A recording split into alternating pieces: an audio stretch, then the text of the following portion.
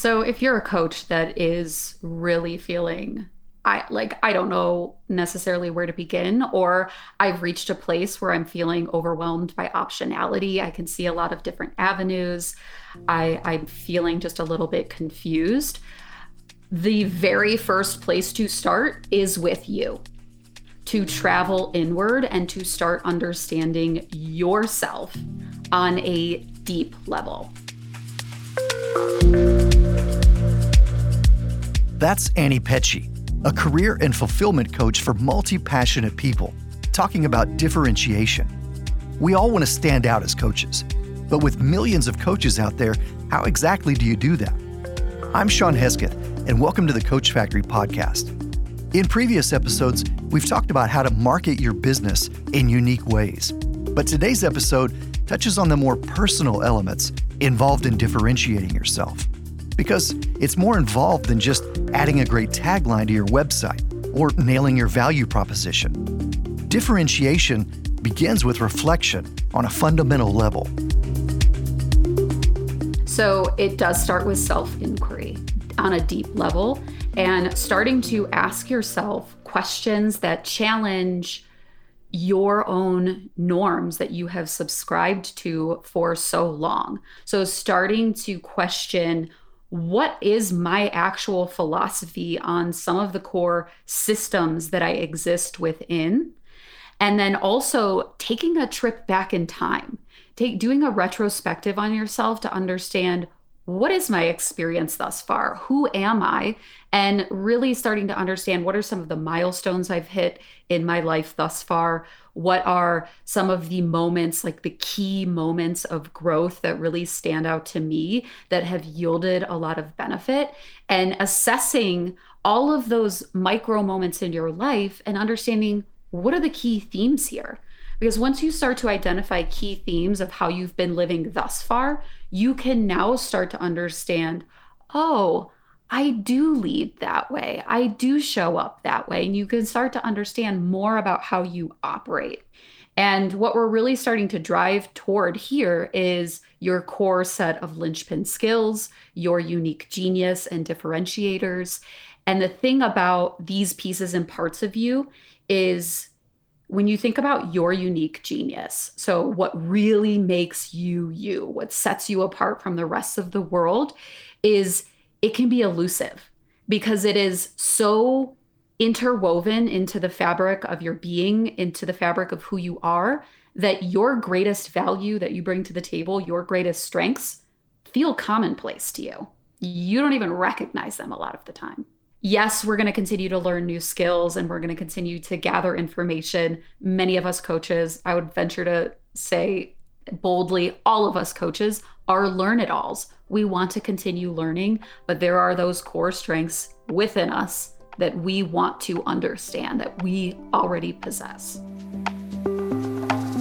It's easy to get distracted by all the things you've been told you need to focus on in order to grow your coaching business. So it's actually refreshing to reflect on what you already know. Melanie Benson experienced this early in her coaching career, trying to tap into her superpower skills while also focusing on the practical side of her business. I fell in love with coaching as a corporate employee who had been exposed to Stephen Covey's 7 Habits of Highly Effective People work and the leadership coaching they're bringing into that organization. But I knew I didn't want to be an employee, so I brought those concepts into being a coach. And I realized that being a coach really lit up the superpowers that I felt I was most enlivened by at that time, that I really felt like those are the superpowers I'd cultivated of helping people achieve extraordinary outcomes in accelerated timeframes. But there was one key thing I didn't understand about starting your own business. I knew it was going to give me freedom. I knew it was going to be an opportunity for me to be in my superpowers and to have more joy in my life, but I didn't realize how many skills I didn't have. I didn't know how to market. I didn't know how to sell. As a matter of fact, I repelled any sales opportunity because it was so wildly uncomfortable. And I didn't have the right mindset. I thought like an employee. I was still waiting for things to come to me. I was so conditioned to receive a paycheck that I found myself in a very uncomfortable quagmire of challenges. I was not making enough money to live in the Los Angeles area and feeling very overwhelmed and conflicted about how to be successful in my own business. And while the early days of coaching can be focused on getting work, taking the time to develop an awareness of your unique skills and your niche plays a huge role in alleviating that stress. These linchpin skills are pivotal attributes that inform your personal branding. So when you start to identify your linchpin skills and you start to understand your unique genius and your unique differentiators, which, by the way, your unique genius really is an amalgamation of your experience, your linchpin skills, your worldview and philosophy, and what you're passionate about. So when you think about how do I move past this feeling that it's commonplace and I'm doubting these pieces and parts of myself, and I'm not quite sure if this really is as valuable as I'm hoping, that's where your conscious action comes into play. Putting these skills into practice and watching the results occur is giving you hard evidence to show you that, yes, this is where I'm leading with my greatest value, my greatest assets. Another thing is getting really clear on how you want to position yourself. So I recognize that these are my core linchpin skills. I recognize that this is my unique genius, but how do I let the world know that this is me? And this is where we start to interact, and we won't go deep into this, but this is where we start to interact with personal brand and why your brand is so important and how you are representing yourself, how you are positioning your unique genius at the center of your content, your speaking engagements, your coaching. It's hard work to articulate what makes you unique as a coach and then build that into your personal brand. Sometimes those things are only revealed after you dig in and start the work. But other times, as Melanie experienced, they come out of really unexpected places. So in the beginning, the one thing I did know how to do was I knew how to go to networking events. I knew that if I went to networking events, I would meet people and that somehow that was going to open some doors for me. What I realized very quickly is entering into a networking event as an individual was very different than leading a networking event or being the guest expert. And what I found was I felt invisible. I found myself stuck and facing the prospect of having to go back and get a job. And that, just even considering that, felt so deflating to me. And so I found myself willing to entertain that. I didn't know how to do this and I needed help. And I started going to workshops and events, anything I could get my hands on. I hired a coach, and my coach said, go out, be in the industry, like be around other people who are successful. So I found myself at a Mark Victor Hansen workshop one day, and this guy stood up on stage and said, hey, I'm starting this network. It felt very brand aligned, felt very energetically aligned. It was called Shared Vision Network. And he invited me to a call to find out more about it. So I got on the call. I don't know anything about any of this, but it just sounded interesting. And on that call, there was a Polish accent of a man who we both were kind of vying to lead this group. And he eventually stepped away and said, I'm not going to lead it, but I want to be a part of it and I'll be willing to support you in getting it off the ground. So we became really great friends. His name's Adam Urbanski. And we started a mastermind together. And in that mastermind, Adam flipped a light switch in my brain where I thought, as a coach, you sell people coaching. I will help you achieve your goal in 3 sessions a month for this amount of money. And it wasn't working. I would think, oh, this is a great opportunity. And the eyeballs would glaze over or people would kind of do the duck and run method. And I was like, what's not working? And Adam very kindly and very poignantly said, you're never going to sell coaching. People don't buy coaching, they buy results. stayed with me the rest of my life.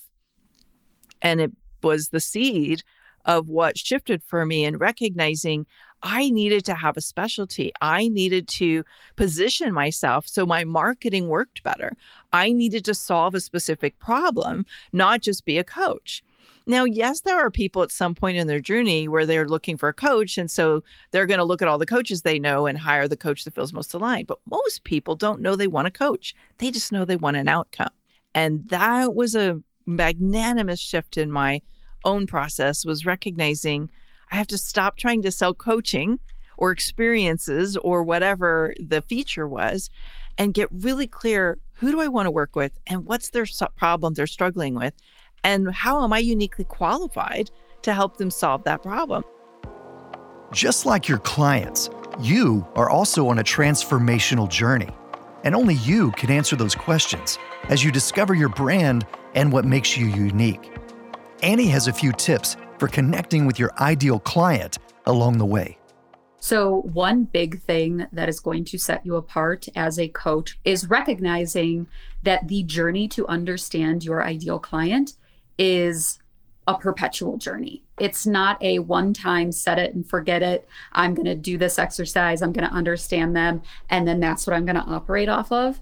But it's critically important that you continuously learn about your audience and you listen to what they're saying. You listen to what they're telling you, how they're engaging in your comments, how they're speaking in session with you, the language that you're hearing from them, and continuously iterating your ideal client.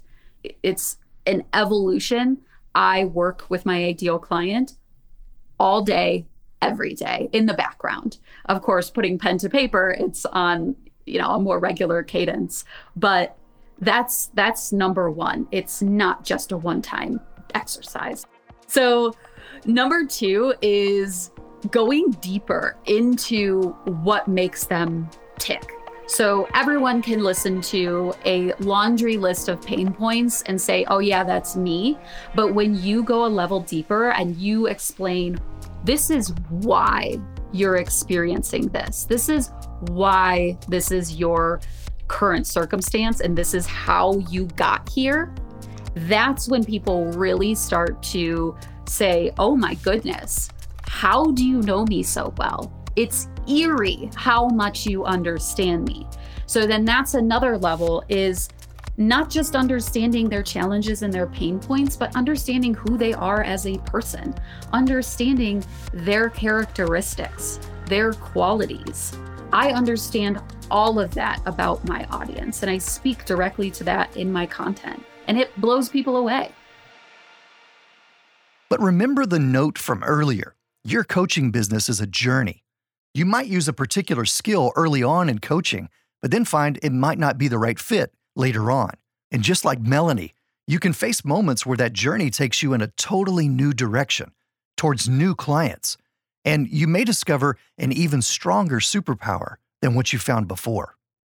As coaches, sometimes in the beginning of our journey, we do the things we're good at because we haven't really uncovered or unlocked our unique superpower that gives us what I call a sales advantage.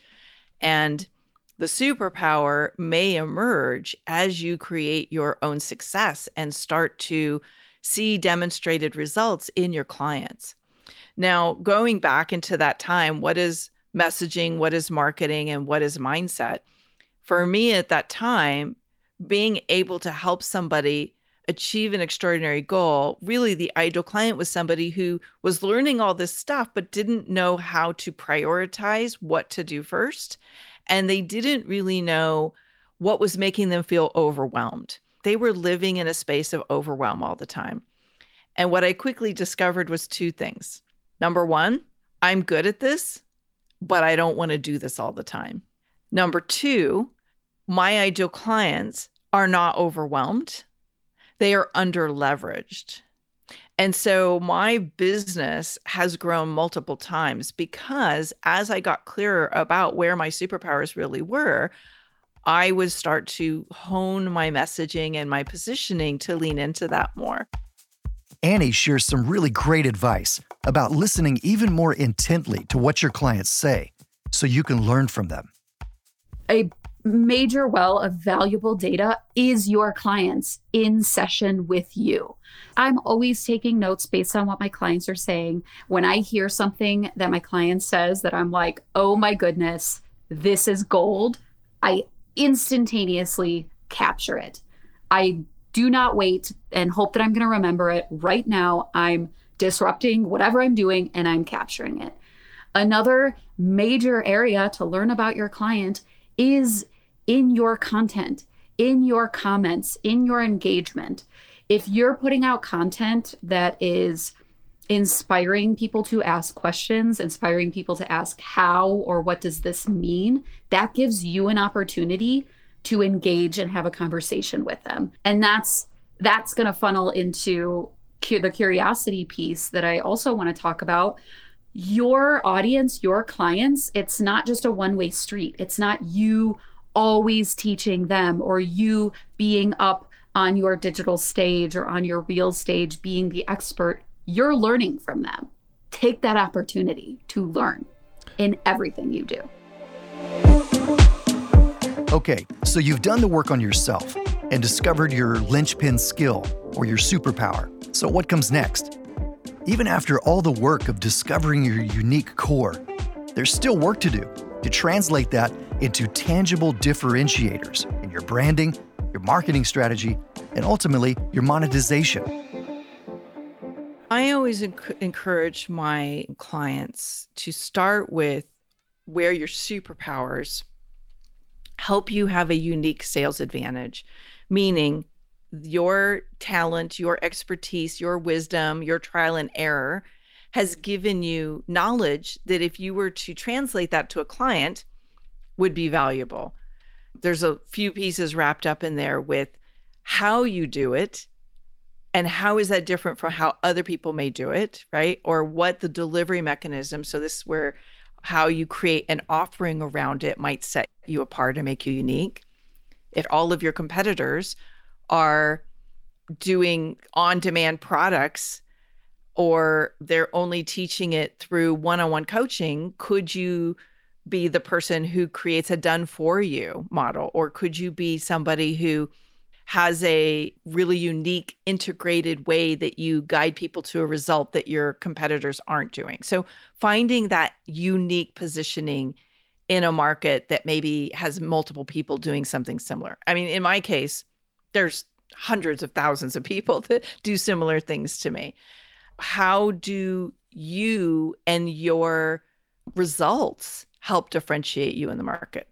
My results differentiate me in the market because I don't teach theory. I teach what I've actually mastered and I master it with clients. So I not only have proven it through myself, but I've proven it through clients who repeatedly get 3, 5, 10 times a return on investment. They're increasing their revenue, doubling, tripling, quadrupling their 6-figure revenue. So those are kinds of differentiators in the market. Considering all these questions can feel overwhelming as you're looking deeper into yourself. Melanie keeps the branding process on track with 3 simple steps. I say start with your superpower because when you really get that first, then the next step is the messaging. Once you get your superpower down, now you want to create messaging that helps differentiate you in the marketplace. Messaging is not just, I do this, it's the tone of the message. Like, are you playful and fun? Are you soulful and spiritual? Are you professional and, bottom lining it? Do you always have some kind of quippy little comments that you make in your message that people tend to go, oh yeah, that's so-and-so, that's their brand, that's their energy? Part of what I call creating a magnetic message is bringing your personality into your message while having clear outcomes in your titles, your topics, and things like that. And then the third pillar is the monetization. And actually, monetization is a huge differentiator in your market.